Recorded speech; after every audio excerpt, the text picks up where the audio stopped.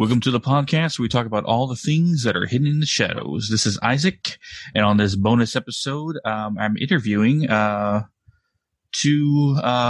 legend amongst the paranormal investigating world, and one guy who's probably had more experiences with demons than I can probably count. Talking to Carl Johnson and James Anito. Sorry. I know you just told me I forgot already. How you guys doing? Pretty good tonight. Thank you. Glad to be here with you. Now, I know amongst the paranormal world, Carl is well known amongst, I guess, anybody who's really into the paranormal investigating, so forth. But James, I know you're, I guess, not a much of a household name, I would say, as Carl, but you're also well known amongst other demonologists, right? Yeah, I would say known well around within the realms of demonology, and of course in the realms of speaking at events and some form of paranormal investigating too. But of course, like you said, not like the legend. But I definitely have I have a reputable name. Yep. But he's reputable. I can tell you this man is reputable. I would buy a car from this guy. He's reputable. Yeah. But I think I would. Probably know what you got. I used to sell cars a long time ago, so it's possible I could sell your car. All right. But that's not what we're talking about, is it? No. James, you're a deacon, right? I am a deacon with the United States Old Catholic Church, yes. All right. What's the difference between a deacon and a priest? So a deacon, within the Catholicistic belief, Catholicism, a deacon can perform 2 sacraments, which is matrimony and, of course, baptism. And, of course, a priest can perform 6 out of the 7, and then a bishop can perform the 7th, which is a lay of hands, which is, of course, bestowing orders, holy orders on either a deacon or a priest. So a deacon can perform 2 sacraments, while a priest can perform 6, and a bishop can perform 7. Ooh. So you have the ability, or never? I guess I'll probably ask that later when we talk about it. But so you have the ability, or to say power, to perform exorcisms. I do not. So an exorcism is not a sacrament; it's a sacramental. So technically, I could perform an exorcism. It's a rite, though, is it not? It's a rite, but it's a sacramental, though. Yeah. So in the same sense, I could perform an exorcism in an emergency situation. But one of the leading reasons I cannot is, for one, I am not a trained exorcist with the church. I am actually, when I do become a priest, I will be not automatically become one, but I will start training to become an exorcist. That is, of course, my ministry work that I am involved in now, as a demonologist assessing cases, but I will eventually become an exorcist. But the big reason that a deacon necessarily cannot perform an exorcism is the fact that through the Ritualis Romanus, or the solemn rite of exorcism, is mass is performed during exorcism or within the confines of it. So I am a deacon. I can only perform deacon's mass, and unless the host is already blessed through the transubstantiation, I cannot bless the host. So that's why I could not necessarily perform an exorcism, because I could not perform mass unless I already had a blessed host. So technically, if I had a blessed host, which I do have a tabernacle, and I do actually have some blessed hosts due to a fellow priest of mine doing so, if I ever want to perform the deacon's mass. So theoretically, I can perform an exorcism, but I am not properly trained, so I will not do so. I guess another question I had is, what's the misconceptions with demonologists? Misconceptions is that they are intimately involved with demons, that they cavort with demons, and it's just, since we have so many of these wicked spirits floating around us, we're just not wholesome. And, if we go into a movie theater, clear the seat, do more than social distancing, just get out of our way. I mean, it has a nefarious connotation, you might say. But my definition, which, James agrees with, of demonology is a systematic study of the lore and cultural traditions of wicked spirits. It's a study. Now, we are applied demonologists in that we will intervene. We will go to somebody's house and perform an investigation if warranted, and we all agree on that. But misconception about, that we are all exorcists, that we know how to summon demons, and, that's just the whole thing we do in life is demonology. And it's just it's an avocation and an interest, but it's not all we do since we don't get paid for it. Yeah. So, yeah, but that's about it. It has a lot of mojo attached to it. It's, people think it's something wicked, something really to avoid. You can say somebody's a cleric and, even an exorcist, but once you say they're a demonologist, so you're on a first name basis with these demons? No. We study them. We're familiar with these, but you call them up. No, we don't. But you know how to. Yes. So, yeah, it's just, it's not the first person you invite to supper. Yeah, and then Mom, I'm dating a demonologist. No, you are not. And you said it perfectly too. Like an exorcist could be considered a demonologist, but demonologist not could be considered an exorcist. Right. There is that role formed, Yeah, I would equate that with demonology. Any exorcist must be a demonologist, even if not, connoted as such. But not every demonologist, like myself, not every demonologist is an exorcist. Yeah. So you can be an exorcist without being a priest. No. And other, well, in terms of, they talk about Catholicism in Christian faith and in Catholic faith, and you have to be a priest to perform that rite of exorcism. And in other religions too that do have exorcisms, usually they are performed by either a monk or an imam, or a rabbi. So in most other cultures too that have some form of exorcism that is used in a spiritualistic sense, through, of course, the therapeutic sessions of trying to remove this entity from the person. In most cases, it is performed by a clergy member or somebody that is, of course, ordained or a minister of a certain faith or religion. Yeah. It's just, I guess, my misconception was that you didn't necessarily had to be a priest to be an exorcist. You could be a demonologist or someone knowledgeable about the subject and possibly try to perform an exorcism. But hearing how you guys explain it, it sounds dangerous if you're not. Yeah, yes. Of course, with the Catholic Church, I had this misunderstanding, and I know Carl's he's a layperson and I'm clergy, but even before I was a deacon with the United States Catholic Church, or the Catholic Church in general, because, the Catholic Church, Catholic means universal church. Catholic means universal. So within the universal church, we can perform similar rituals, especially as a deacon, but no, you will never see somebody out. You can, of course, people claim that they can do exorcisms on people. But usually there is the reason the Catholic Church handles it the way they do is because of the liability of dealing with people. And when you deal with people, it's especially when it comes to the natural world, people have psychosis issues, mental disorders.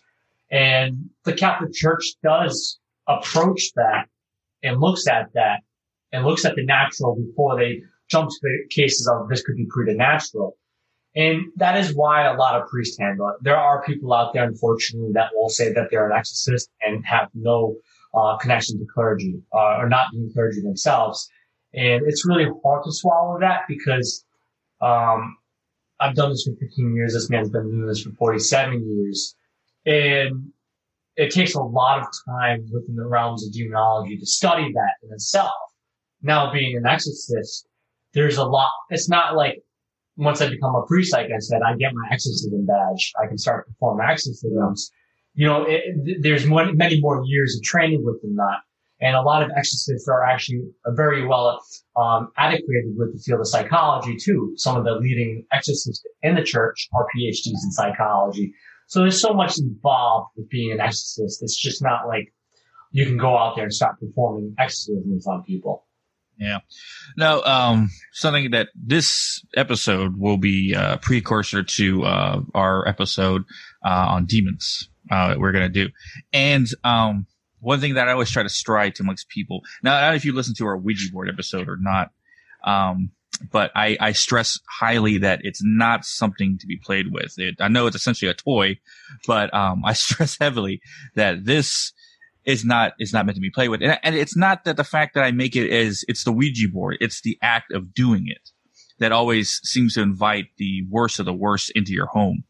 Not, I haven't my personal experience per se with one to say that I invited something because I know better. But I would say what is like, I guess, times that you've been around one or someone's actually had a problem with one, they used it and they basically brought something horrible into their home. I have a short answer on this. Carl can actually define this answer a little bit better for you. Well, I will length, maybe. I will not use it, but I do not believe it could fathomably create evil in your life. I believe it in the same context as a hammer. A hammer can bang a nail, but it can also bang somebody's skull. And I hate to say it in that terminology. Well, but it's the intent of it. So I've only dealt with one case where the Ouija board was a piece of the puzzle, not the precursor or the reason it happened. I don't use it because I think it is a toy. I think it's a plastic piece or cardboard, and pressed wood, that and veneer paper, and wax. So I don't use it because I put no weight into it. I think that communication can happen from it, but there is enough science to prove that a lot of it is done by the mind or through vibrational aspects of your hands, and you're not realizing that you're doing it. There's scientists that have put people in a room and put camcorders on them and seen people moving this without their knowledge, and it was their body. So I look at these things in the natural sense, and of course my caseload. I've done over 400 plus cases in 15 years. If one case was only the possible reason the Ouija board was involved. I'm a statistical person. That tells me that the Ouija board is not as much as people say it to be. And I know this man tends to use it. So I'll leave the floor to him on Ouija boards. Ouija boards don't intimidate me. I've played with one experimentally. I just don't give any credence to them. One time out of however many uses you might tap into something. But as James was saying, I believe it's actually the impulses through our fingers that do it, even on a subconscious level. There was an episode of the series on the Travel Channel. It was originally on TLC, A Haunting, and the title of the episode was Dangerous Games, and it focuses upon three adolescents, who start playing with the Ouija board, and they get into all kinds of mayhem and trouble and all that. It was actually a story about me and my brother and sister. And they had actors portraying us. But my sister was 13 and 14. I was 15 and 16 at the time. So believing in it and more things, would happen back then. We were adolescents. We generated a certain level of energy then. And it actually created some poltergeist activity, I believe now. But I don't have a strong opinion on the spirit board. They've never really bothered me, and they don't bother me at all now. Of course, somebody could get into trouble with it. I read a story about how some subjects were at a party. They were playing with the Ouija board, and when they were done with their session, they noticed spots of blood underneath the table on the carpet. Well, then it turned out that this story had been fabricated anyway, was just made up. So, it's like, so I take it even less seriously. I don't advocate them, nor do I crusade against them. I suppose this might cost me my demonologist badge, but, they're just something to which I'm ambivalent, except to demonstrate them as a tool of divination, how people have used them. They're not empowered that much. I can concede that some people would get into trouble with them if you start relying on them and start trusting the answers you may get and giving them credence. Now, I wouldn't play a lottery ticket because Ouija board told me to. Or would I? No, I wouldn't. But, I don't think they're dangerous. I think they have potential to be. As James was saying, it is dependent upon how they are used and who is using them. Someone who's highly susceptible and given to suggestion, has had spiritual or even metaphysical problems, should stay away from it, yeah. And if somebody has experienced what they consider to be a demonic haunt, probably not have a Ouija board in the home. Other people we know have Ouija boards as part of the decor. They got them strung all around. It doesn't seem to be problematic at all. Yeah, I'm good friends with, I'm assuming you are too, Rob Murch, Traveling Board, the Talking Board Society. And, there's so much history on it. Before, of course, 1973, The Exorcist, It that wasn't perceived to be evil. that certainly hyped up the notoriety of the Ouija board, the spirit board. And before that, in the spiritualistic movement, even though really applauded on a lot of fraud and hoaxes, which can be found, and it's truthful, on that a lot of spiritualistic movement was fraudulent. There was no courses of evil back then based on that board either. It was a means to talk to loved ones, you know? Yeah. So it's... Yeah, that's where you get ill-advised, and it's sad, you know, when you feel a loved one is coming through the Ouija board, because I feel it certainly is not. No, you know, because why would they communicate with that? There'd be other ways they could if they wanted to give you a sign. And it's just kind of sad, even if it's comforting, because I feel it's delusional, you know. Because suppose you feel you're talking to a deceased relative, your mother or something, and then you start getting bad messages. Oh, like something's, you know, blocking my mother from coming through now. Oh, you know, this is preying on my deceased loved one. So you get into trouble with that. It gets complex. I just do not happen to take them very seriously because I don't sleep with one under my pillow. I hope I haven't checked like that. I don't know what he put one under there. I think I'm okay with that, though. Now, I'm not a paranormal investigator myself, though I've tried it a couple of times, but there's still more, I guess, lessons and equipment that I need to get before I can actually start doing it. But we are... Go ahead, Carl. I was just going to say, I could see where somebody could give a cogent argument against using the Ouija board. Yeah. Well, if I wanted to write a paper on why you should not use the Ouija board, I could probably do it. It's just not a conviction of mine at this point. Mm-hmm. Sorry, continue what you were saying. Paranormal investigating. Now, what we plan to do for the Halloween episode is a 2-part thing. I think we actually decided trying to do something of almost a Facebook Live, a paranormal investigating this house that we live in. This house that we live in it's old. So it was built around the 50s, I believe. If not longer before that. I think I spoke to the neighbor. She said it's pretty old. But only one person so far we know for sure has died here, which is her grandfather, Megan's. But as her being potentially a psychic medium, she, according to other psychics she's talked to, she has 47 spirits that have tried, or at least around her at all times, which makes every place we've lived in haunted. And we usually catch, possibly in this episode, we always catch EVPs in our episodes through our microphones here.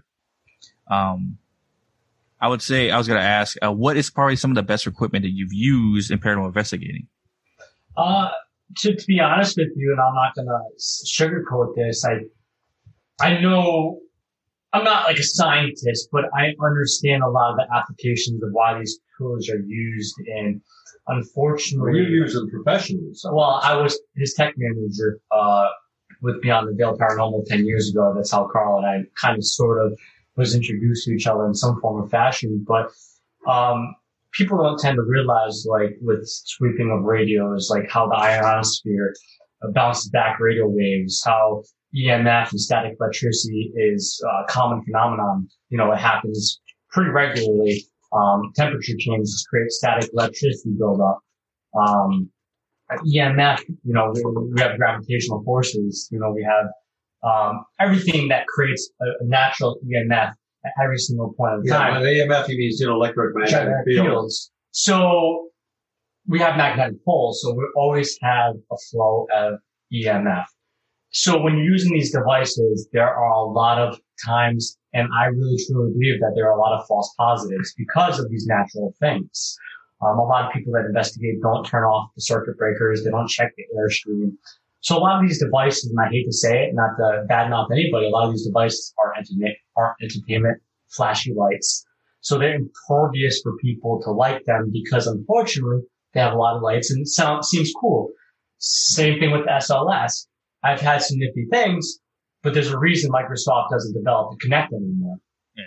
So a lot of these equipments are used for entertainment purpose for people that are interested in maybe talking and communicating or having an attempt to communicate to something. My always favorite part of investigating, of course, was EVPs, electronic voice phenomenon. And one of the things that can still be in some form or fashion influenced by natural occurrence. Radio waves do travel in the air. There's ability for a digital recorder to intercept this radio wave or this signal and pick it up, even though you can't hear it audibly. So there's these possibilities, but I would say, and I still use one to this day, time to time. I do have a digital recorder, but I love old analog. I'm a big supporter of tape recorders. Me too. Keith and Carl, his brother Keith, and Carl still tends to use one as well. So I would say tape recorder is my favorite because it's hard to separate the fact that, okay, I just caught something. And sometimes for people that caught it on the tape recorder, they hear it audibly. Analog just picks up the audio. Yeah. But you got digital. Yeah, they're convenient, of course, and they store more. And the tape won't break. Yeah. But, they're going to pick up like a receiver, too. So you have to be more stringent about your analysis. Yes, definitely. So it's hard to say which equipment is my favorite besides the tape recorder. I tend to think we are the best tool, but we also, as a human, we are the worst tool because we have intuition, but at the same time, we also have imagination and suggestion. And I'm concurring with James about my favorite tool would be the audio recorder, especially the old-fashioned analog, which simply records. That is probably the most irrefutable piece of evidence you can get, or sample of evidence, would be these voices, usually a human voice and sounds that we record that are extraneous and seem disembodied, especially if you are the person who's recording because you know it's genuine. Now, you may debate what the source is. You could say, oh, those are demons posing as deceased people, or it's something on a certain level that maybe it's our subconscious is able to project that. Mm-hmm. But the fact is, we do get disembodied voices. Mm-hmm. My brother Keith will not converse with the spirits anymore. He feels it's non-scriptural and nonsensical, to try and talk to the spirits. But it is amazing that we can actually get the message limited. They don't seem to converse that much. But you can get messages. Sometimes the complete syntax, the sentence, will be produced on these recordings. I don't know how it works. I don't know how that happens. We assume it's some form of spirit communicating with us, something that's being broadcast that can actually interact with us, and intelligible. So that's amazing. It's amazing that you can actually record a voice with no body attached to it. Mm-hmm. It's a complete mystery. It's fascinating. I just don't come to conclusions about it, but yeah. So that's, to me, again, like James said, the most valuable tool. Awesome. That and dowsing rods are great. No, they're just entertaining, really. Oh. They can be amazing, too. Yeah. Dowsing rods, are those like the sticks that you hold with your fingers and they I guess they pull energy in a direction? Also, probably more accurately called divining rods. Or witching. Yeah, auto witching, yeah. Oh, they're fun because I don't know how they work. They're probably one step removed from the Ouija board, the spirit boards. But it's the two sticks. They can be wood or more commonly metal shafts. And they will move and answer questions when you're holding them. They can be manipulated to a degree, but they come out with some amazing things. I don't know how that works. Well, I don't say I know how it works, but when we can manipulate them to a degree. Well, also when they were, of course, back to magnetic poles and the current of water. In the same retrospect, water witching, which was the early use of dowsing rods or wire rod at one point in time. The wire rod or the divination rods or dowsing rods were used to find bodies of water. So because of how magnetic forces work, and of course with the currents of water, it creates a magnetic pull. So of course the dowsing rods would shift towards that magnetic pull and direct you toward it. But what most people don't realize when they're using dowsing rods, especially at a location, there's a good chance there's water under you. So there's always that false positive ability too. But in some form and fashion, like Carl says, if you get an intelligent response from it, and it's repetitive, you can't. So there's too many people that investigate that jump to the conclusion right away, and it's hard to do that because when you jump to a conclusion when there's something that you don't know, the paranormal field is a pseudoscience. It's not respected in the scientific field. It is considered a pseudoscience. So when you come up with a conclusion, you're basically saying, yes, this is a ghost talking to us. And in fact, it could not be. Yeah, we just don't know where we're getting these answers from. Yeah. It's still interesting. Some people will contend that when you get a voice or any sign from the spirit world, but especially when you get a voice in a recording, that is actually an inhuman, because human spirits are impossible. They don't accede to scripture. They're not compatible with biblical scripture. And, so it has to be a demon. Eliminate all the other possibilities. It has to be a demon. I don't know. I know we get these voices. Some of them sound like people we once knew. Others are just, new voices. But, that should be looked into more. It's probably the most fascinating field of, paranormal research, I think, is actually getting these discarnate personalities. Yeah. Now, the EVPs we've caught so far in our episodes without even trying or even asking to talk. The incidental ones are fascinating. Yeah. One sounded like a woman saying, "I want her." Another sounded like something Native Americans speak, like very, it had that tone. And another was basically just a growl. Yeah. Things we have heard audibly, like everything you're describing is something I've heard with my own ears. Yeah, me too. Just And sometimes, caught on recorder too. sometimes they're recorded, sometimes they're captured. The advantage of that is you're not just saying that you heard this. You can play it back. Yeah. Most people won't believe that you actually recorded that, in an empty room. But, we know it's genuine. Yeah, definitely. So it's interesting, especially when, of course, Megan is, clairsentient, clairaudient, clairvoyant, or whatever she, as we said, psychic medium. We tend to believe that people have these abilities. They can see, so they have that attraction to what we would maybe call ghost or spirit. And there is that ability, if she has a sense, the sixth sense, most people would call it, that, of course, she's more open. And they're attracted to her like a beacon of light. So there's a possibility if she is this conduit that you could have activity because of that. So you could be catching random things, random conversations. So it's I would say plausible, but it's hard. But if you got it and you're just talking about a subject, that's pretty interesting. Like there's times where people have said, we're on the show. Of course, you don't know how much of a legitimate aspect of it is or technical. Or Carl or I've been on solo, or he's been on solo, or other people that are demonologists like Ralph Sartre, Keith Johnson, all these respectable individuals that have been on the show. And there's technical difficulties on the show like there's never been done before. And some would equate that because we're on talking about demons. The demons are affecting the show. Oh, that, you mean like when the battery fails? Yeah. The sound check is just not working and the camera shuts off. Yeah. That's nice to jump to conclusions. It's kind of fun. I have noticed that during the context of a paranormal investigation, batteries tend to go more. But then again, you're overusing them and you might be in a cold, chilly environment. Yeah. There are other factors. But batteries tend to die off too quickly. I can't explain it. Yeah. Well, if there's anybody I don't have to warn, I think it's you guys. Most people that we've done interviews with through Zoom and stuff like that, I've had to tell them ahead of time, disclaimer, if anything comes from my side over to your side, just a forewarning that it could happen. And it's actually happened twice already on 2 different other interviews that we've done. But you guys are more than capable of handling whatever comes your way. So yeah. We hope so. Yeah. I got a cat. He's pretty badass. Yeah. He's a dangerous cat. He likes to act like he is.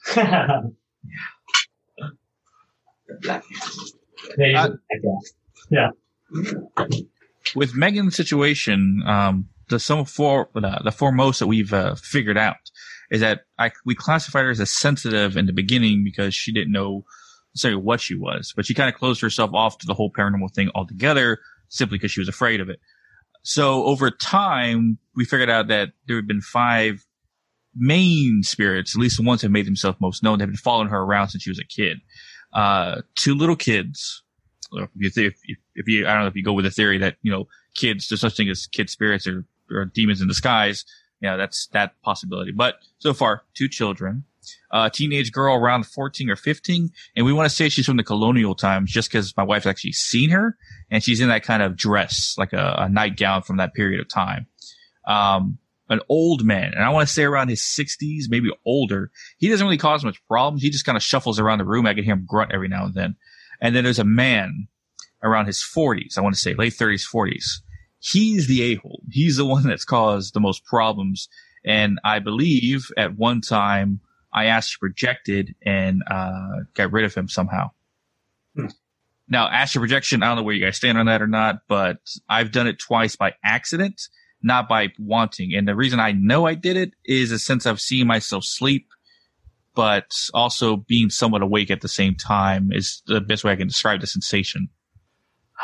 I do have some form of belief into it. I definitely don't know if it is something that neurologically we do, and we are able to see ourselves out of body, some perception of like a dreamlike state.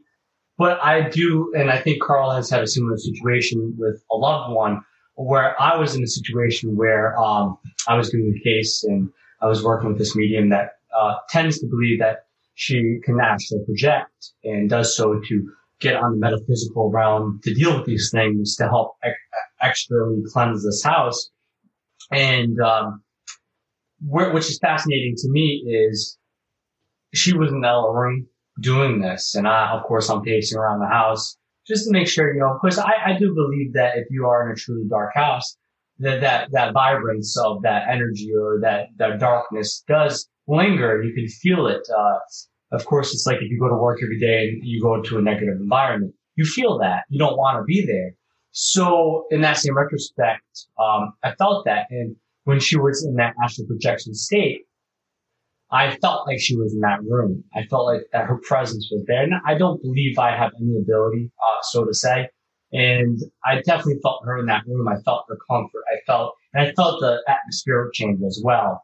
Like that darkness and that dread of that location I was in started to dissipate when she was in that state. So I've never astral projected because I've always said to myself, and it's in the same situation, there's nothing against you. I don't bring work home with me, and I'm not going to investigate in my house, and I'm not going to want to leave my body purposely, even attempt something like that, because I think once you leave your body purposely, there is the ability for something to maybe hijack and seep in. I like the way you put that, hijack. And it's a famous movie is actually based on that. It's called Insidious. Yeah, I've seen it. Yeah. I've had some interesting experiences with willful astral projection, as James said, with a loved one, para partner, and I experimented with that. It was very interesting. Of course, we are still living while we do this. Could the soul exist if it broke loose? I don't know, like a tethered balloon or something. But yeah, we had some couple of amazing experiences with that. So I believe it might be called mind projection too, or remote viewing. But we were able to successfully do that. I just can't harness it. I can't do it at will. It takes a real relaxed state. You have to be focused upon what you're doing, upon the experiment. It's hard for me not to let my thoughts wander. But yeah, I think what's intrinsic to this is that you have a belief that it can happen. If it is your conviction you can astral project, probably you can. It just worked for her and me, and it has worked for others. James and I haven't tried it yet. No, I probably never will either. It's not something I wish to try. You know, I try imagining like going out to your window and hovering over your driveway. My mind is a squirrel. As soon as I try to attempt to do something like meditation or anything like that to get to my inner Zen, dude, I feel like, ooh, what's that? What's this? Like, I just not, like, my mind's a mile away. Well, that also promotes your creativity. Yeah, it does. So even if I attempted to, I do believe that it would not be successful for me, but that's also my belief. So I'm with you, Isaac. You and I can do it, Isaac. We can ask him. He's reserved about it. Let me tell you the story, because maybe definitely I like to hear it. Yeah, it's not. It's like I did it on purpose. It's almost parts paralysis. We'll go with paralysis. How about that? Yeah, sleep paralysis. It's part sleep paralysis, part something else. But I started experiencing sleep paralysis a lot when I was younger. When I started dating Meg in the beginning, because I worked overnight, and there are times I would go sleep at night, wake up all night, and stay the day. So I really messed up my sleep schedule a lot. So I started experiencing a lot through that. At least that's my assumption. But it has happened, the case anyway, about I would say 3-4 years ago, maybe longer. It was way before my son was born, so probably about 5 or 6. And and it's in this house, mind you, and it was in our bedroom, and I was sleeping on my side like I always do. And I basically woke up, my eyes open, but I was paralyzed. I couldn't move. I could look around. I know I was awake, but my body was frozen. Mm-hmm. And it felt like a hand was in my chest trying to pull me out. And I was so furious and angry that I couldn't do anything. I was powerless to do anything. And that rage literally pushed myself out of myself. So I was standing on the opposite side of the bed on Megan's side, staring at myself on my back anyway, and then staring at who it was. And I couldn't see them. It was like they were translucent. They were invisible, but I could see almost the outline of them. But what was weird is that I could also see, I guess, feel the expression on his face was, holy crap. Like he jumped out like that. Like he was like surprised that I did that and ran around the bed trying to escape, where I ran up to him in an amount of rage and I picked him up by his throat and I started choking him. If it was a person, I probably broken their neck, the amount of pressure I put on it. That's how strong I had it. And I kept squeezing and I could feel hands on my forearms where he was, I guess, like, say, hey, let me go. And then I said, I got him. But it didn't come out of my mouth in my astral projection form. It came out of my physical body that was off, which sounded weird. Like I was an echo of myself. Like I got him, but it was off in the distance in the back from my actual body. And then he just disappeared out of my hands and I felt myself like falling sideways and then back into my body, and I woke up and I looked around the room and like maybe less than like 3 seconds time has lapsed. But when I was in the astral projection world and then back in the physical world, the lighting in the room was exactly the same. There was no difference from dark to light. It was exactly like I just moved from that point to this point. Mm. That's interesting. I've heard similar situation, and not to denote the situation at all, but a lot of times with sleep paralysis, a lot of those situations can occur. Like you said, your sleep pattern was messed up, and for a lot of people that have this issue, because this is a current issue that we tend to deal with a lot, people that believe that they're dealing with something demonic or some sort of paranormal phenomenon. And sleep paralysis could be a cause of an issue, but most of the times it is a natural thing. And the reason how we approach that is, and of course this is something you could do, maybe do it just in case this ever happens to you again, to see the difference. Even though you feel like it's a reality, it could be like a dreamlike state. So what we tell people that are dealing with that phenomenon, very much so, is we tell them to wear something on their wrist, like a bracelet or a watch.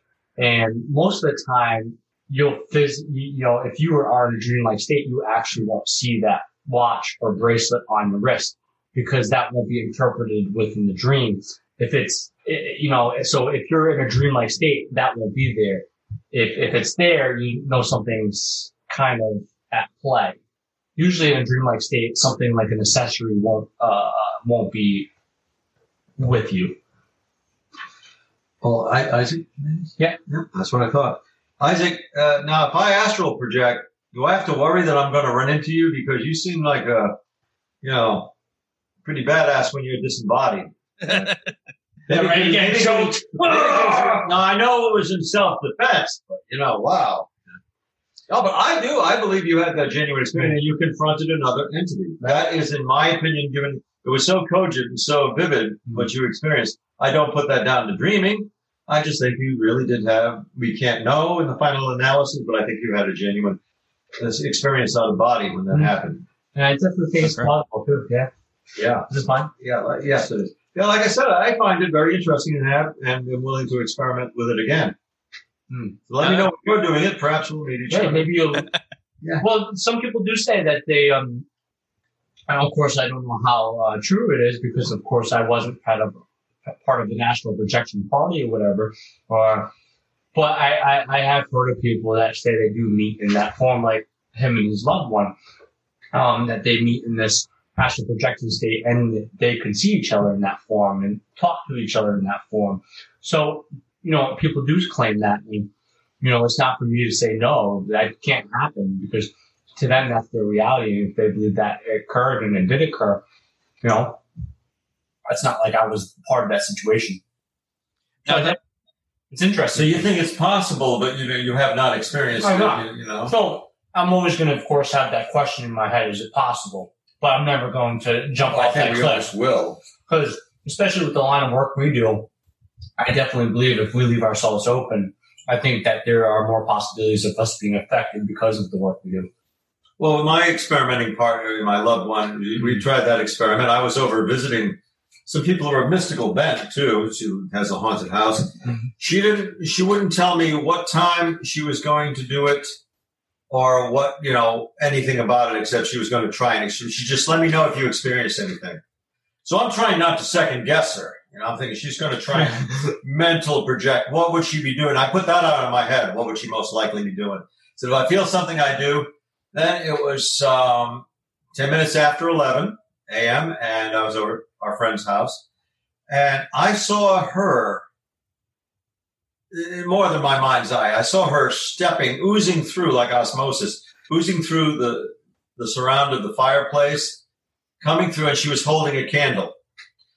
And believe me, I thought, it's going to be way off, but I'll just tell her what I felt. I'll tell her honestly. No, at 10 minutes after 11, which I thought she'd more be doing it noontime or something, or later in the day. 10 minutes after 11, while I was visiting our friends, she wasn't there. She was projecting herself into the house I was at, and she was using a candle to do it. So I was like, ooh, and I felt her. Everybody has their own energy. You get a certain, I feel a vibration from James because I'm accustomed to him, but I've grown accustomed to your face. But I know her energy. There's a certain feel I get with her. It's something bioelectric, I'm sure, and in its essence, and that's what I felt. I felt her, uniquely her, and I just didn't know she was doing that. Then she said, just tell me everything you experienced. But it was right then. And we've had other instances like that. There seemed to be too much to be coincidence. So I'm on with you about that astral. I'll reinforce it. I think it's genuine. Is it really the soul that temporarily is untethered from the body? Don't know. The big DUNNO. A lot of paranormal investigation and researchers. The big dunno. But it's interesting. And we did something. We connected at some level. It's nothing I ever really practiced. It's just something I did by accident. And nor have I done it ever since then. But I don't know. My brother tried doing it a couple of times. He said it's almost like you're trying to pull yourself out of yourself and almost like extreme lethargicness to him trying to do so. So he's never really ever tried because it took so much effort to do it. But, that was his case. I don't know if it was trying to get to a relaxed immediate kind of state, or it's not because you got to relax yourself and make an effort at the same time. Of course, you do feel like it. You feel like you want to reach in and say, "Come out of there, float for a while." And there's a term where there's a form of a way of some would call it. It's a form of scrying, but even though you're not necessarily astral projecting, but there is a form called psychomantium. Where it is a form of you actually kind of focusing on something and in some form projecting. So a psychomantium is a thing people do as well to try to focus and project. Yeah. Well, ever since that one episode, he no longer came into our room. Right.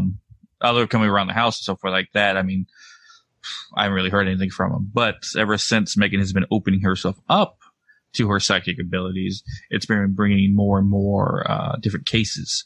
One case that I wanted to bring to you guys, something we haven't talked about in the show yet. Not that I saved it for this, but it's just something we haven't brought up because it's recent. My son, my wife believes he might have an ability or a gift of somewhat being a medium, but not me per se, because her bloodline only seems to go for females. Her mother, her grandmother have always seemed to have that ability of psychicness and mediumness, however you want to describe it. But I've only seen it happen on her side through the female side. So I don't know if my son will be capable of getting it. Anyway, recently, as of last week, he was scared of something in our den. And this is at nighttime. My son has a weird sleep schedule. He's been staying up to 2 to 3 o'clock in the morning sometimes. Mm-hmm. He described what he was scared of to my wife as something that stomps.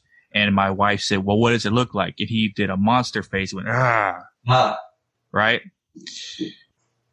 Which could be interpreted as possible demon, or at least a dark entity of some kind. Yeah. The way he described it as stomping and a monster. Now, I went over to the area where he pointed out and I felt around because I'm, ghost, you can try to feel a cold spot or something. But what's strange is I felt a hot spot, almost like when you put your hand to the ceiling during the summertime and you can feel the heat coming from the roof in this one corner. There's no heaters in the house. It's the summertime. We had the AC running, everything like that. But my hand in that area felt warm, like I was touching, like I said, like the heat you would feel from the roof of the house, but only in that corner.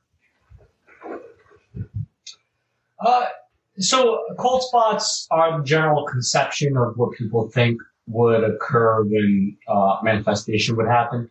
But hot spots tend to occur too because it's, think about it, it's like I said, static electricity build up. People tend to use REM pods and stuff like that because they believe in the idea that if something enters into the atmosphere, it will create the static electricity build up and this change in temperature. So as far as how old is your child again? 4. 4. So I would tend to say at a young age like that, and not to denote, but this is because I dealt with children and, I know how the imagination can come into play.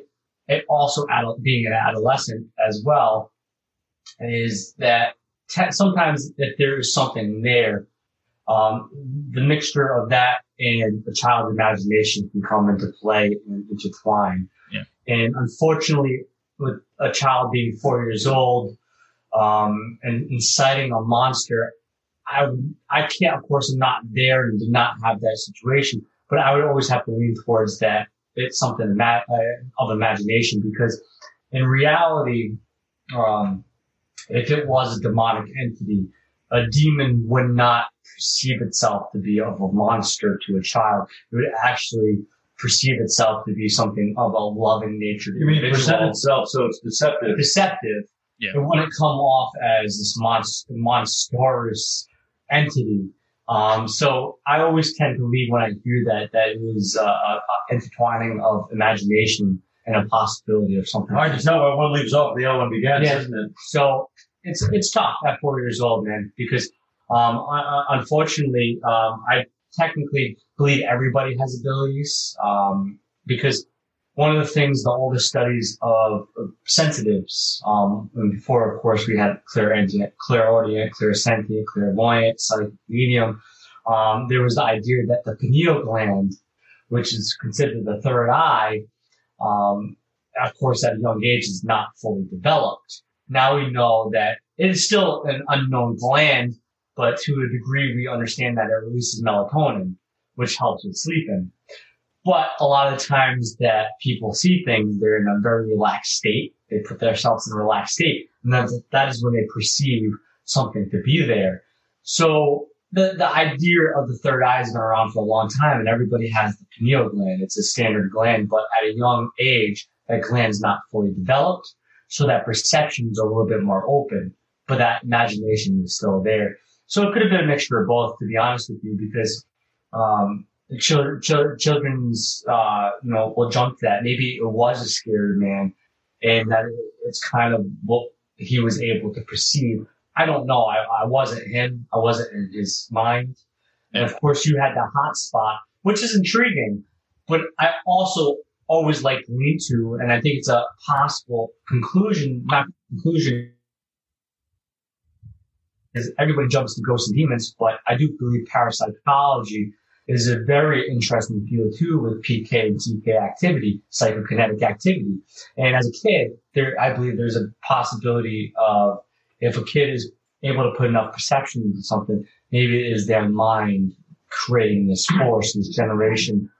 So there's many different angles to look at. That's good. I was just making sure. Yeah. It's hard to know what's real and what's not real in this. Like then you gotta, like what is audio hallucination? What is imagination? What is wishful thinking? What is genuine? And what's been created? What's been synthesized as something that acts as an energy displacement that behaves like a spirit? So there's a lot to encounter. Always more questions than answers. Yeah. Unfortunately. Which is why we have your show. Yeah. Talk about it. Yeah, definitely. Well, I like to speculate a lot and theorize because I only have one thought that might lead to another, and another connects to another for a certain subject, and then I come back to that one because something about that subject related to that one, and I go around into a rabbit hole sometimes. But Definitely. yeah. Well, that's what's interesting. That's what's fun. A draw about the paranormal research, and even demonology. There's always room for speculation. We can't answer most of the questions. We can address them and we can talk about them. Can discuss. Yeah. It's hard to put a reality to something that most people physically can't see or interpret. So it's hard. We have people that can see these things, but 9 out of 10 people can't. So if 9 out of 10 people can't see something, we're always going to wonder how that one person sees it. Is it an act of imagination? And sometimes it's not. And most of the times it is, actually, unfortunately.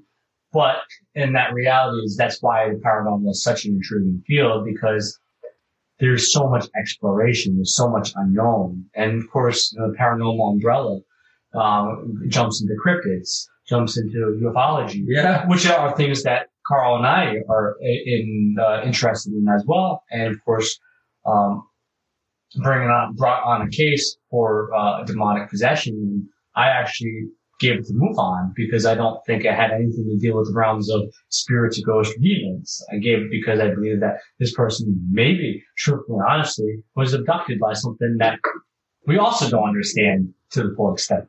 Oh, crap. Yeah, I guess I listened to one of my other questions. What's about the most intense,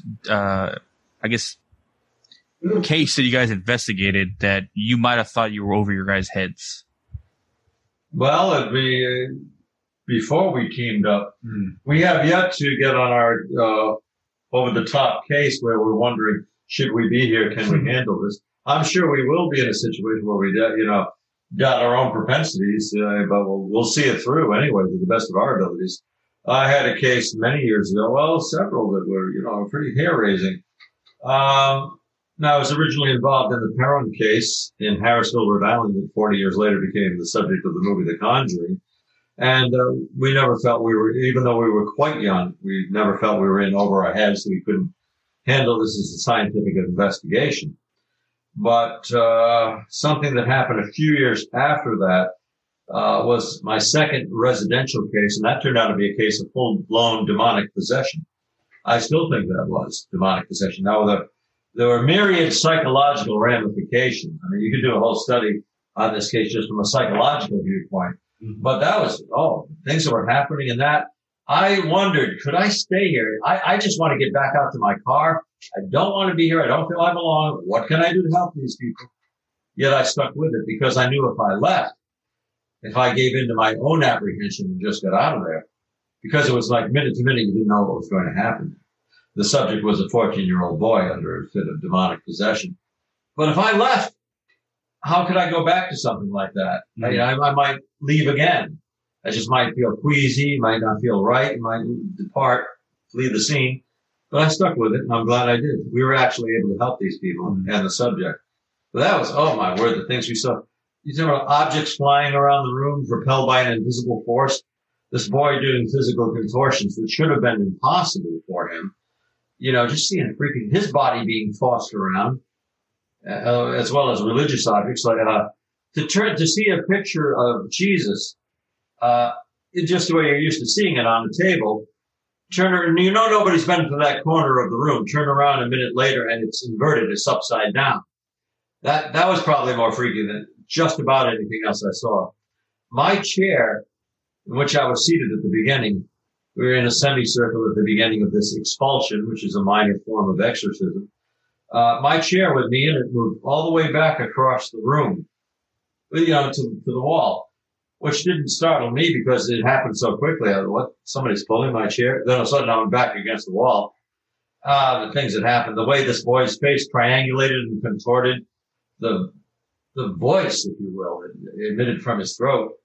Oh, what a night. What a 2 hours. And I had stayed overnight in this house to observe. I was invited by the family.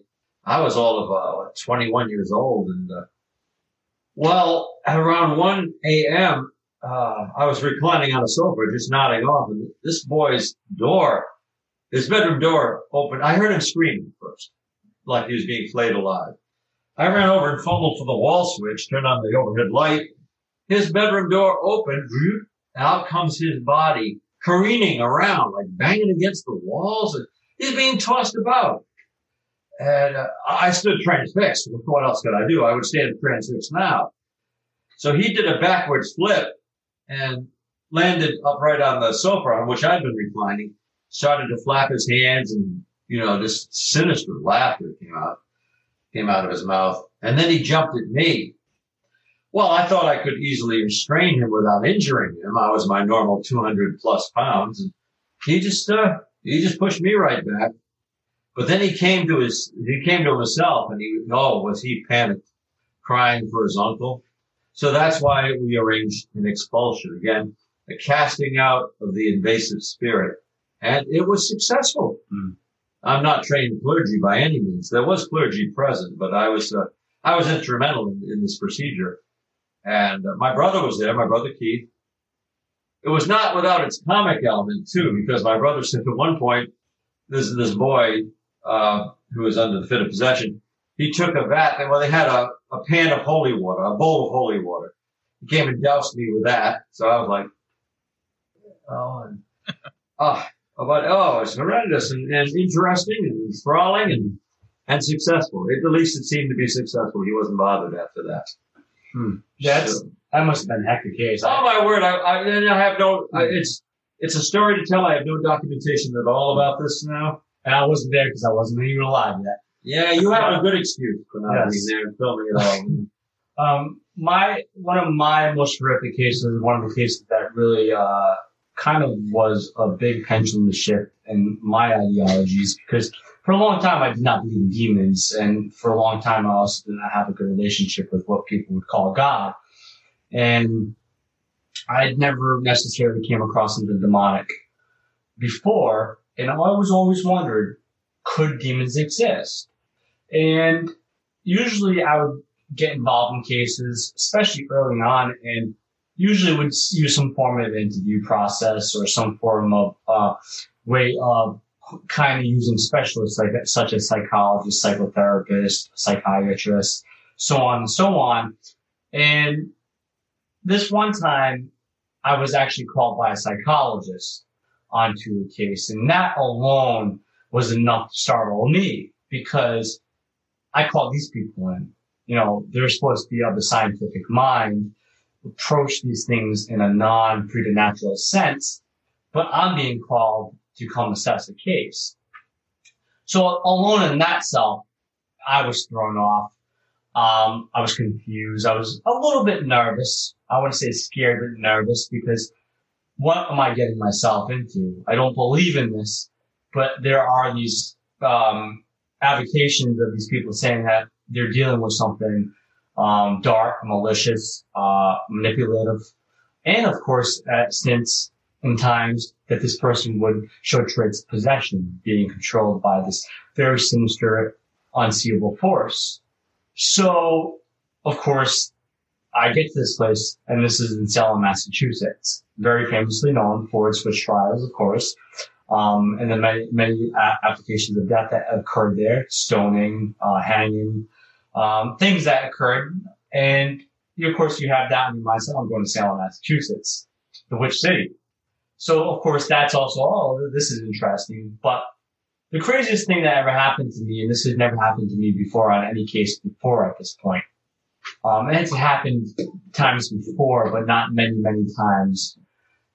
15 years, I've only dealt with 5 demonic cases, and I think Carl 4 and 40 something years or something around that. So really not too many that we would equate or quantify as demonic. But once I got onto that property, drove up onto that property, a chemical reaction most people have called fight or flight kicked on. And my body's telling me, dude, you need to get the hell out of here. This does not feel right. I was shaking, and I wasn't necessarily scared, but my body was reacting to what was ever in that general vicinity. And that alone kind of shook me to my core. But what really established itself to me to believe it was demonic necessarily was, of course, some of the things that Carl experienced. Triangulation of the face, the eyes fully dilating black. Strength beyond, I do believe, adrenaline, where two guys, 300 and something plus pounds that used to be both former bouncers, holding this a 22-year-old, and being, out wrestled. And this, person that I do believe that was afflicted, able to reach me. So a lot of these things occurred. The biggest thing that happened, in my opinion, that was also putting the icing on the cake was that after it, it threw a rift into everybody that was involved. We were all friends, that were involved. The psychologist was my friend. And after that, it created a great rift in our friendships.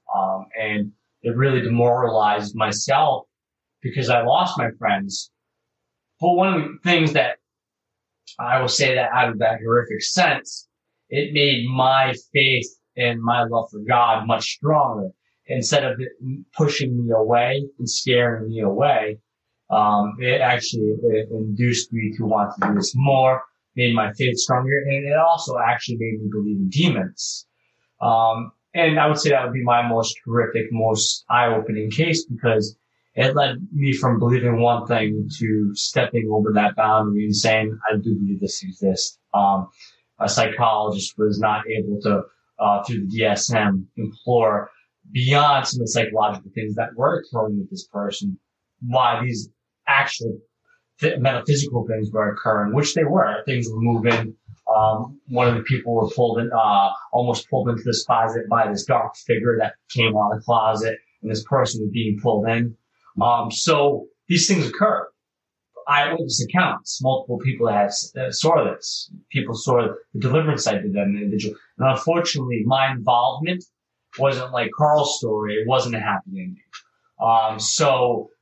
But it was eye-opening, it was scary, and it led me to something that I had never experienced before. Yeah, I've only ever, myself, Megan has never had, but myself only have one experience with possible demon. This is when we lived back in Texas in a house in Spring Branch, which that house, trailer really, but had the most experiences between the both of us. And that house was necessarily, I don't want to say lived on haunted ground, but the house here we know has been haunted for a while, but this house has been blessed over more times than I can think of. But the house in Spring Branch in Texas, the situation was one night I wake up in the middle of the night. I know it's 3:00 in the morning because I looked at my phone. I saw the time, but for some reason in the room, it was loud. Like the fan blades were almost like coming off a helicopter, like boom, boom, boom, like really loud.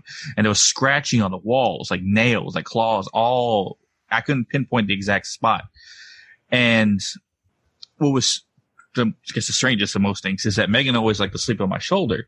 When I turned to her to see if she was awake, if she was experiencing this, she was twitching in her sleep. Like someone was electrocuting her, like her head was shooting all different directions. Her body was twitching. I was freaking out. And I did the only thing that came to mind in the moment is I crossed her forehead like a priest would. And she instantly stopped.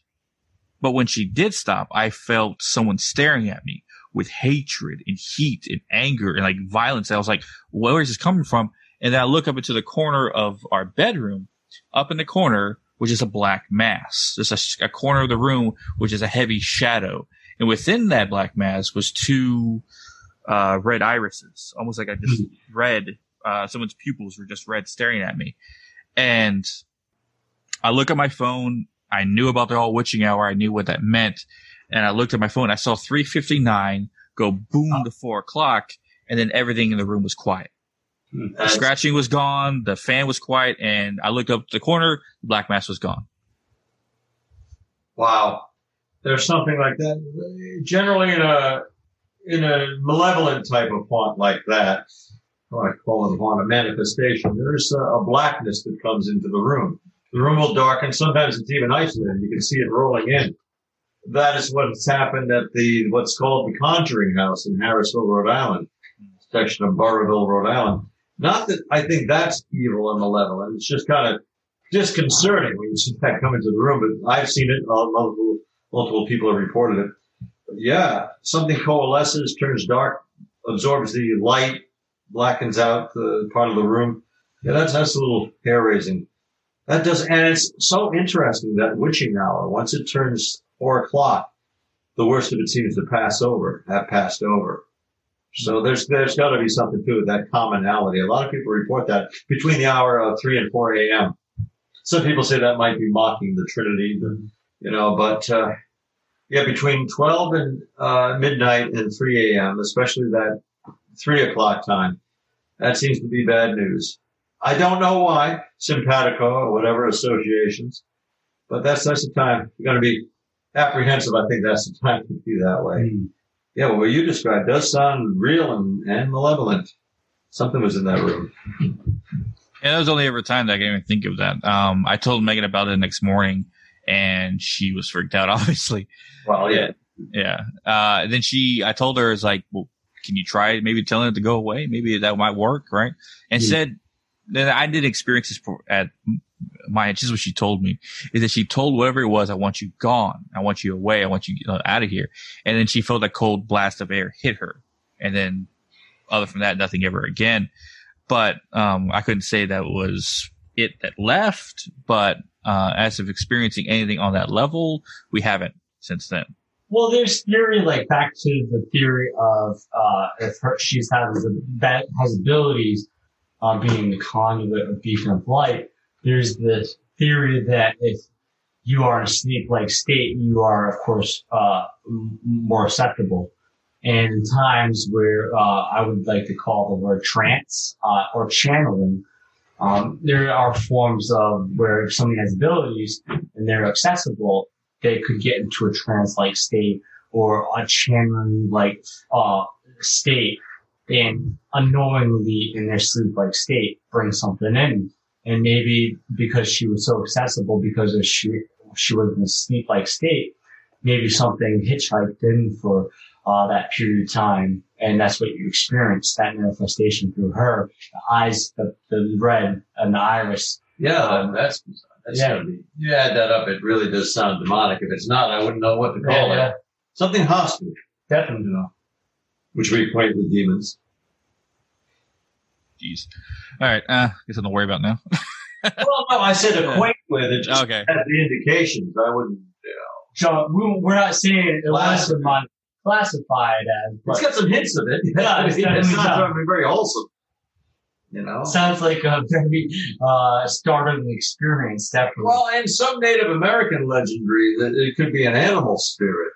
There's a book that chronicled a case the Warrens had called Man into Wolf, where a man purported to be taken over by the spirit of a wolf. Now, and then Native American lore has that, where an animal presence will come into a human being. I don't know if that can work, possibly, because animals tend to have ghosts. Sometimes they do come back as animal apparitions. We never get to the bottom of what it really was that you experienced, but it's hair-raising, yeah. I'd remember that.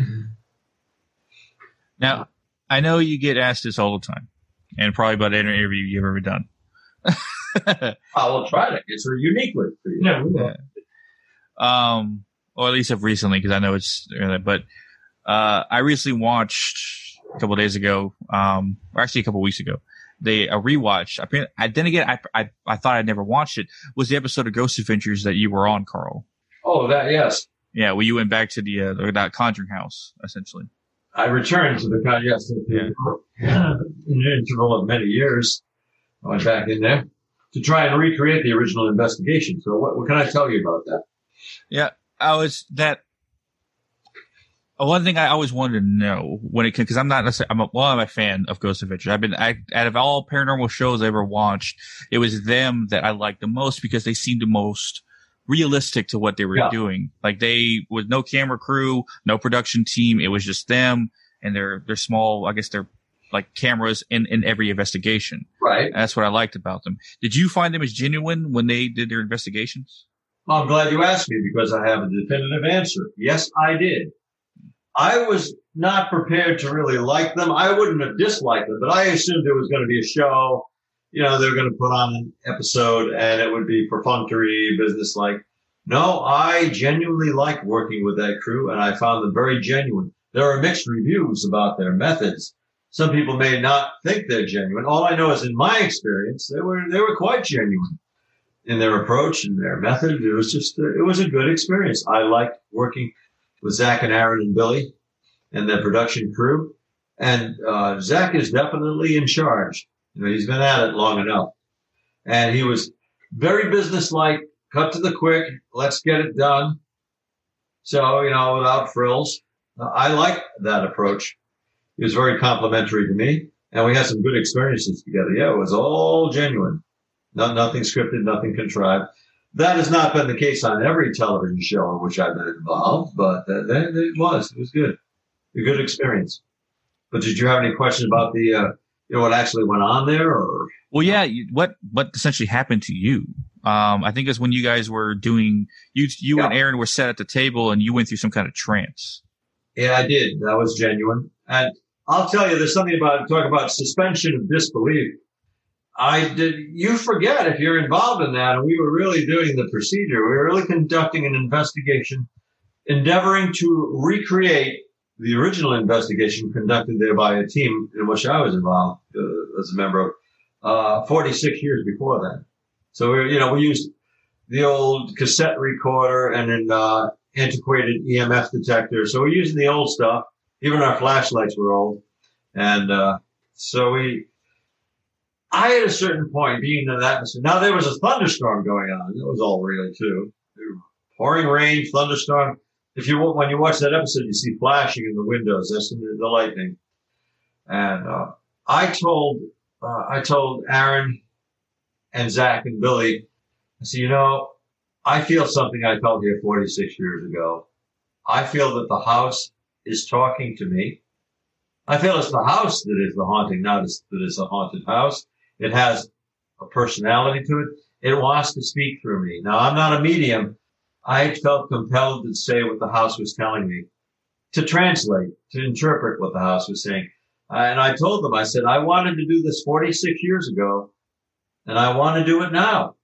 I want to know if this house can speak to me and through me. I said, probably I shouldn't. I should be more responsible. I should just leave the room. Of course, Zach said, Carl, please don't leave. Let it speak, please. The man had tears in his eyes when he was saying this. This was no act. I didn't know the cameras were on. You don't know. Somebody forget that. So it's not that I was taken over. I could have gotten up and left that room at any time. The editing makes it appear as though I was kind of trapped there. No, I could have gotten up, but I was so curious as to what would happen, if anything. I opened my mind to speak through me.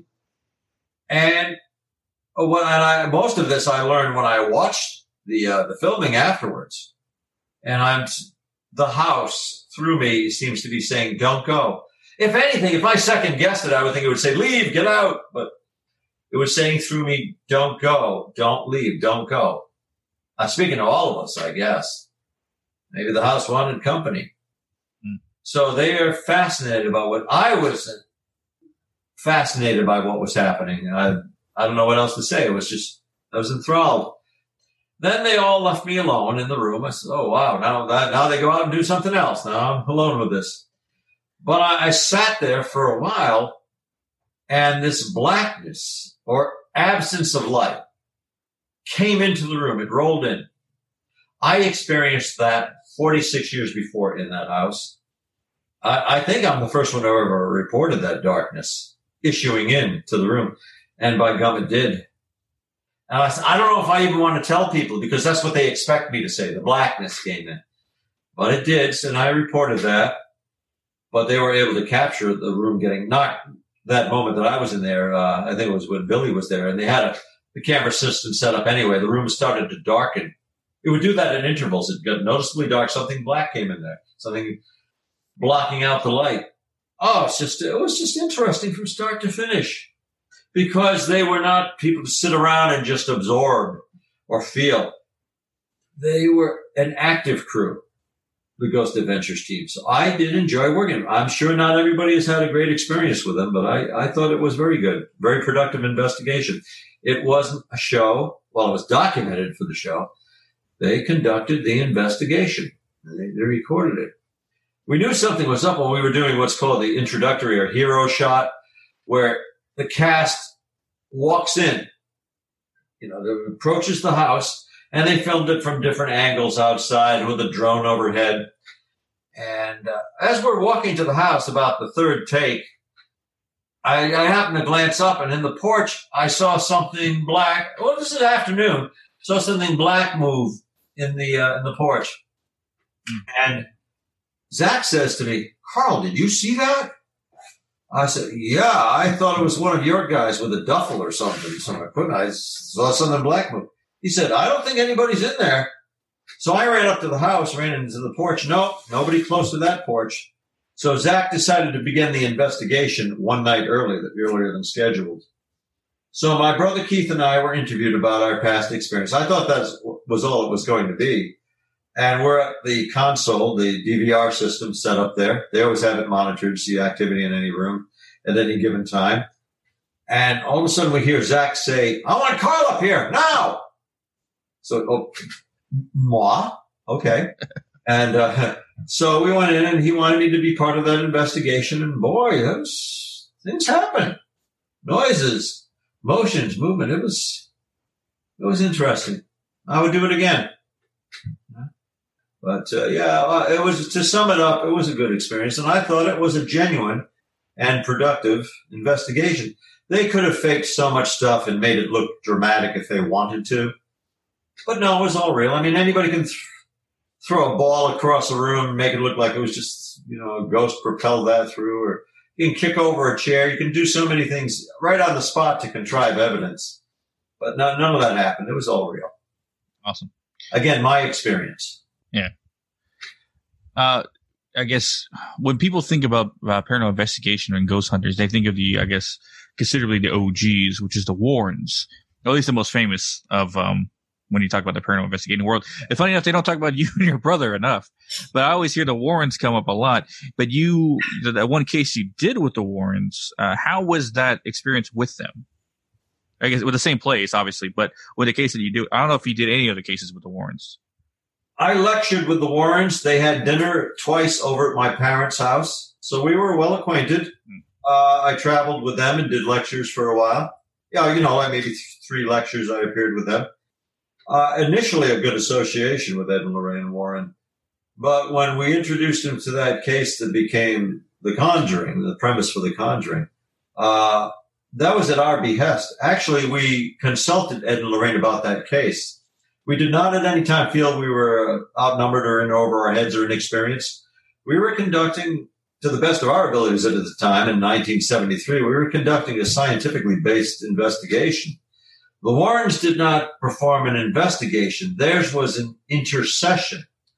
So the Warrens would not have been there had we not alerted them to this or informed them about this case, and they volunteered to come over. We felt, what a nice touch to have the noted Ed and Lorraine Warren investigating with us, the Perrin family house. We didn't know they were going to take over at the time and eliminate us. So I was on the phone with Carolyn Perrin, the lady of the house in Harrisville. She would call 6 to 10, 11 times a day because I was interested in what was happening in their house. And she was telling me a blow-by-blow description. She was describing what was happening there. So I said, "You may call at any time. I'd love to know what you're experiencing hour to hour, even minute to minute." So I had a good rapport with her. And I was there when the Warrens arrived. Later on, many years later, with the advent of the movie The Conjuring, Lorraine Warren denied that any other paranormal investigators were on the scene at that time. But there's photographic evidence and recordings to say we were there. There's a noted photograph of myself standing next to Lorraine Warren. I was right there. I showed them around the house. All right. Carolyn Perrin was calling me, Mrs. Perrin. Suddenly those phone calls ceased, and I did not hear from her. And this was for nearly 3 weeks, didn't hear from her. So our member of a team based at Rhode Island College in Providence, we met and we decided the Warrens have taken over this case. Obviously, the parents don't need us anymore. Perhaps the investigation has become more intense or it's been resolved. But Carolyn called me and she apologized for having been out of touch. She informed me that the Warrens told the parents that we could do them no good. And the Warrens couldn't help unless they were the sole investigators, sole paranormalists there, that we were just a bunch of college kids and we could only get in the way. So, of course, the parents were convinced of that with the Warrens and their vast experience. So we lost out in that case. The Warrens took over, and it actually ended badly. It was acrimonious the way that the parents and the Warrens broke off. It was not successfully resolved. Oh, a lot of strange things happened, but again, it was an intercession. They were trying to drive out the demon, and that's not what we were after. We wanted to document, help them if we could, try to get to the bottom of what was happening there with the house's long history. The house was built in 1736. Carolyn had performed copious research on this house, much as at least Jim Marco Carlson is doing now with that house and the background of the house. So it actually ended, they had a falling out. The Warrens and the parents had a falling out, and it wasn't really resolved. But then I didn't see Andrea Perrin and Roger Perrin until 40 years later. My brother saw them more, and I'd been back in that house a couple of times since, but so it was very interesting. I didn't feel the Warrens handled it properly. I think, in my opinion, the Warrens started out very sincere with this case. I think it was a little sensationalized, what was happening there. But I do think they started out wanting to help the parents. I disagree with their methodology. They were spiritualists. They weren't being very scientific about it. And that's how I felt, having been personally involved in that case. And it's not that I had a falling out with the Warrens. No, I stayed in touch with them for a while, but I would see them only sporadically after that. I believe they could be sensationalist. I believe they could be very sincere in turns. But knowing the Warrens, you had to like them, I would say. They had their detractors, to be sure. But to see Ed and Lorraine lecture, to get to know them, just a wonderful couple to know. There's a scene in The Conjuring, in the movie, it actually has a cameo appearance by the late Mrs. Warren. And it shows them lecturing in a college environment. And that's where, in the movie, that's where Carolyn Perrin she meets the Warrens. She approaches them afterwards. That was Victor Wilson and Farrah Farmiga portraying the Warrens. That was like watching the Warrens. That's what they were. To see them up there, they were a charming, self-deprecating, funny, intriguing couple. It was just fun to watch the Warrens. I saw many of their lectures, especially in those days in 1973 and 1974. I met them at a lecture in 1972 at Rhode Island College. And the Warrens would have this banter between them. Ed would say, "Oh, where's that slide? Or, where's that microphone? What'd you do with a good microphone, Lorraine?" "Well, Ed, I told you to pack it. If you didn't bring it, that's not my problem." Now, and people would laugh, and you just loved this couple. I did not agree with their methods, especially not during that case in Harrisville, Rhode Island. So mixed reviews, but miss them. Wish they were still around. Yeah. No, I guess when I don't know if did you watch the movie The Conjuring and were you shaking your head the whole time? My brother talked me into watching, into coming. I said, "Keith, it's not good. I'm sure they're going to lionize the Warrens, make them into selfless heroes. And we were there. We don't need to recount it. Come on." He got as many of the original investigating team together as he could. I loved that movie. I really enjoyed it. I'm so glad I went. It was nostalgic. Rather than getting up and walking out, "Oh, this is bogus." No, I liked it because the parts that were real were tear-jerking to me. It's, watching Ed and Lorraine again. And the house, not the exterior, but the interior settings look very much like the house did and does. So I enjoyed it. It was entertainment. I just had to look upon it as entertainment. but very touched by the parts that reminded me of Ed and Lorraine Warren. So it was a good experience. Now, there was a chance I heard from a very reliable source involved in the production. There was a chance I was going to be represented in that movie. Not my brother Keith, but Carl was going to be portrayed in that movie. And it was not to be favorable. It said there is no such thing as bad publicity.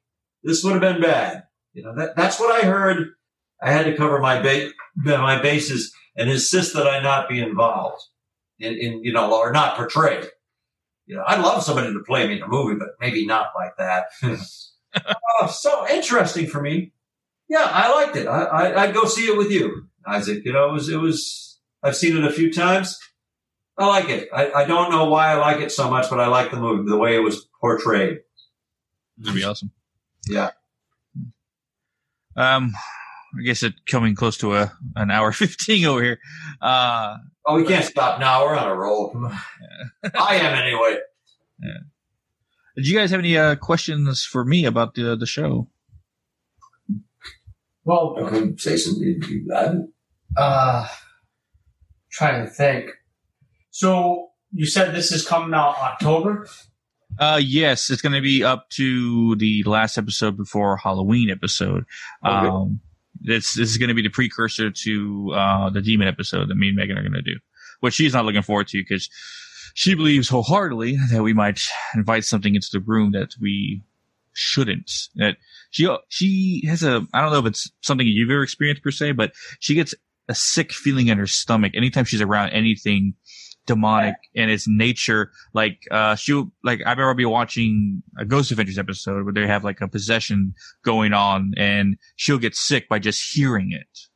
I would say one of the signs that I would formulate, especially with Salem, Massachusetts, in the case that I would say that were legitimate in some form or fashion, would not necessarily be the stomach, but I felt I took martial arts for many, many years, so I know this pain, but felt like I was getting punched in the solar plexus over and over and over again. And it kind of did create like a physical sickness, but I could see that, it's because it's an unnerving feeling. These things, if do truly exist, predate human civilization by many, many, many, many, many years. Yeah. So their energy, their being is very suppressive to who we are and to what we are. So yeah, definitely. A question to you actually that I thought of, especially with the show, what you do, what is one thing that you think of a demon that you might believe is a misconception? That it can be in any way controlled or any way of friendly.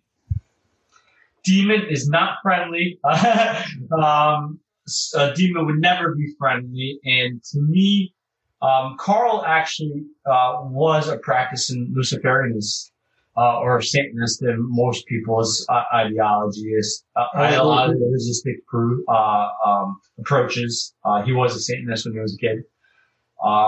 I do not believe, in my opinion, you can control a demonic force because of how old they are and how subtle, perhaps, and then persistent. Yeah. And I think where we tend to believe that we can control a demonic force is, of course, because as humans, we think we're superior.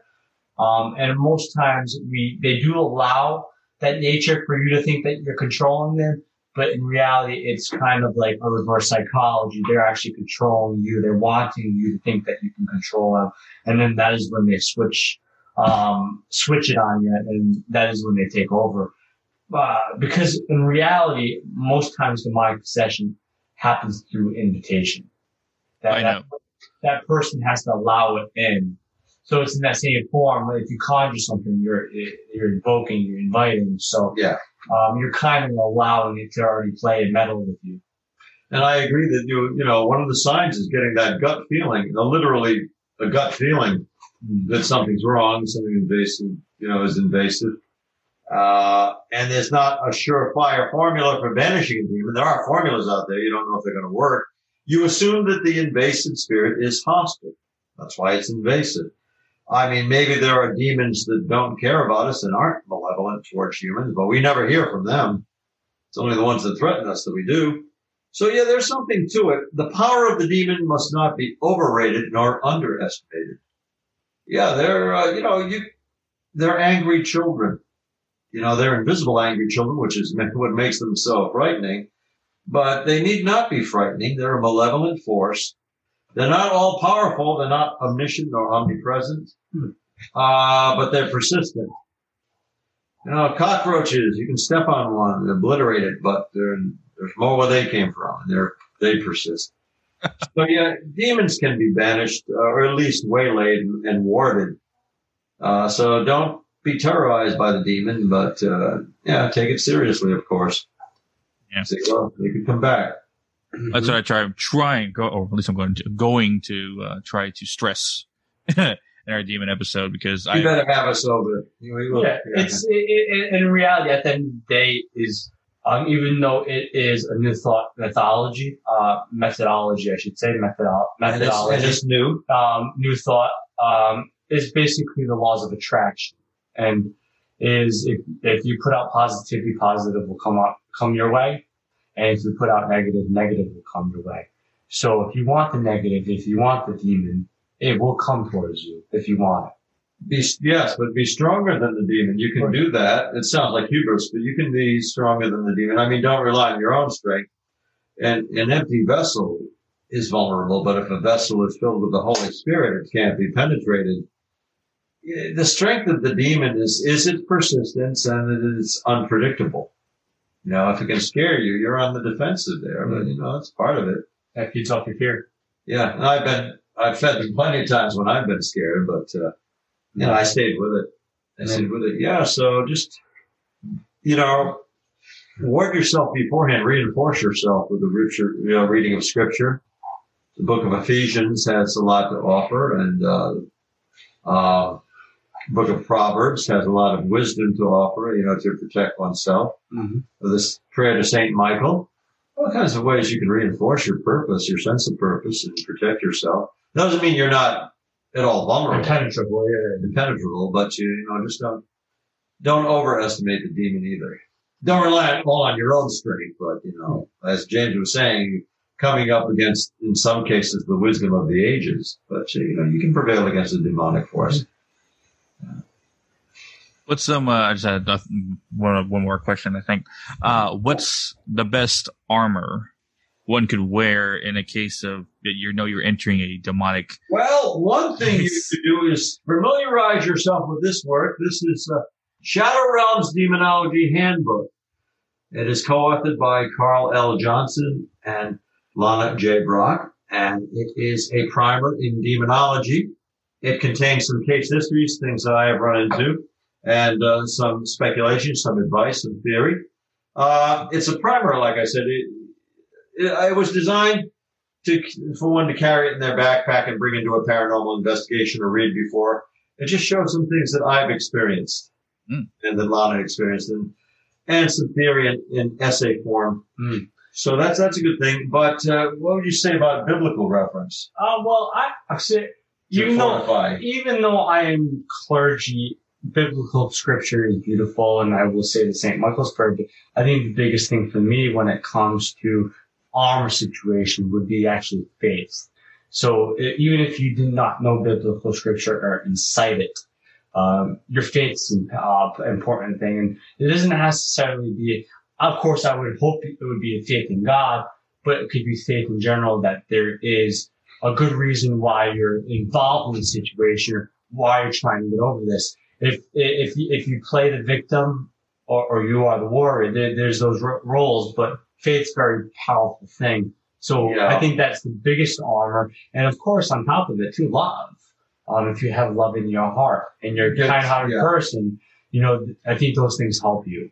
For 1 Corinthians 1-13, and you got Ephesians 6 verses 10 to 20. Put on the full armor of God.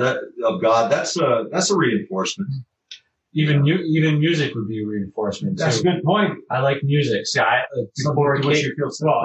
and I travel a lot together on the road, and I rely on his playlist. We listen to a lot of music, and if you think about like shamanistic culture, when they do drum circles, that's music. It raises your vibration. That's innovative too, that approach. So, in that same time, music as well can help raise your vibration. Depending on what, make sure everybody wants the same music. Yeah, definitely. So there's many different things. I think it's suitable to what you are doing, and of course who you are. Yeah, like suppose you like Billy Idol, Dancing by Myself, but nobody else likes that in the room. It's going to stand out. So make sure you agree on the music you play. Yes, that definitely. could be an effective tool. It could be, yes. Yeah, so music, scriptural reinforcement, your own faith, and a predisposition, a pre-resolution, I'll say, that you're not going to be driven out. Mm-hmm. That no matter what startles you or what you encounter, you're going to stand your ground, and you're going to feel protected and be protected at that critical time. Because if you run out, it's not the end of the world, but you may have trouble going into another situation. Or people contacting you, especially. Yeah, because it's not going to reinforce the confidence in the people that you're trying to help. Yeah, because to state, Carl was on the first two seasons of Ghost Hunters. There was there was a suitable moment called "Dude, run!" You definitely do not want to do that. Yeah, that was notorious, infamous in the annals of Ghost Hunters. One of the investigative team. He was the tech manager too, and they were in Eastern State Penitentiary. And this nameless investigator, who's quite well known at the just said his time. name. You did? I said Brian Hummer. Oh, that'll do it. Yeah, yeah. He tried to make a second career out of that, in fact. But at one time he became star. Well, now this is supposed to be a member of an elite team, as a seasoned investigator. What do you want? If you're on a ghost hunt, you really do want to see something. You don't want to just drive it out. You want to experience stuff, and you want to record it. So he sees some motion. What does he do? He goes, "Dude, run!" He and cameraman Dave hightail it out of there, And that just did not make them look good at all. But it's the same approach. I was there for it. You don't want two demonologists or demonologists say, "Dude, run!" No, I'm not going to say dude. So but that's impervious too. That's very much. Oh, but when we did that episode of Ghost Adventures, that investigation, which was filmed for Ghost Adventures, I can't believe I said it. I was looking at the askew readings on an EMF detector. They were spiking. I couldn't resist it. I went, "Dude, look!" Dude. I said the dude word, but to me, it's not demon. It's the D word is dude. So I said, "Dude," because they were famous for saying that, but they didn't have that in the final edit, fortunately. Uh-huh. Yeah. So that wasn't a banner moment for Ghost Hunters, but memorable, amusing. Yeah, so we are not going to do that. No. No. All right. Well, if somebody needs to leave the room, if something's too hairy for me, yes, do go outside, yes. But, try to come back in. Of course. Yeah. Well, I do appreciate you guys coming on. I feel very honored to have Carl Johnson on here. Thank you. This has been the more enjoyable shows for both of us. It's just very, like you said, very conversational. Yeah. So it opens us up. You said, I was honored to have you on. I guess my violin will play. You'll get there one day, James. To have this man, because this is the future of paranormal investigation and innovation and demonology. This man right here. It's all thanks to you, though, really. I think we work well together. Yeah. I guess we'll catch you weirdos in the next one.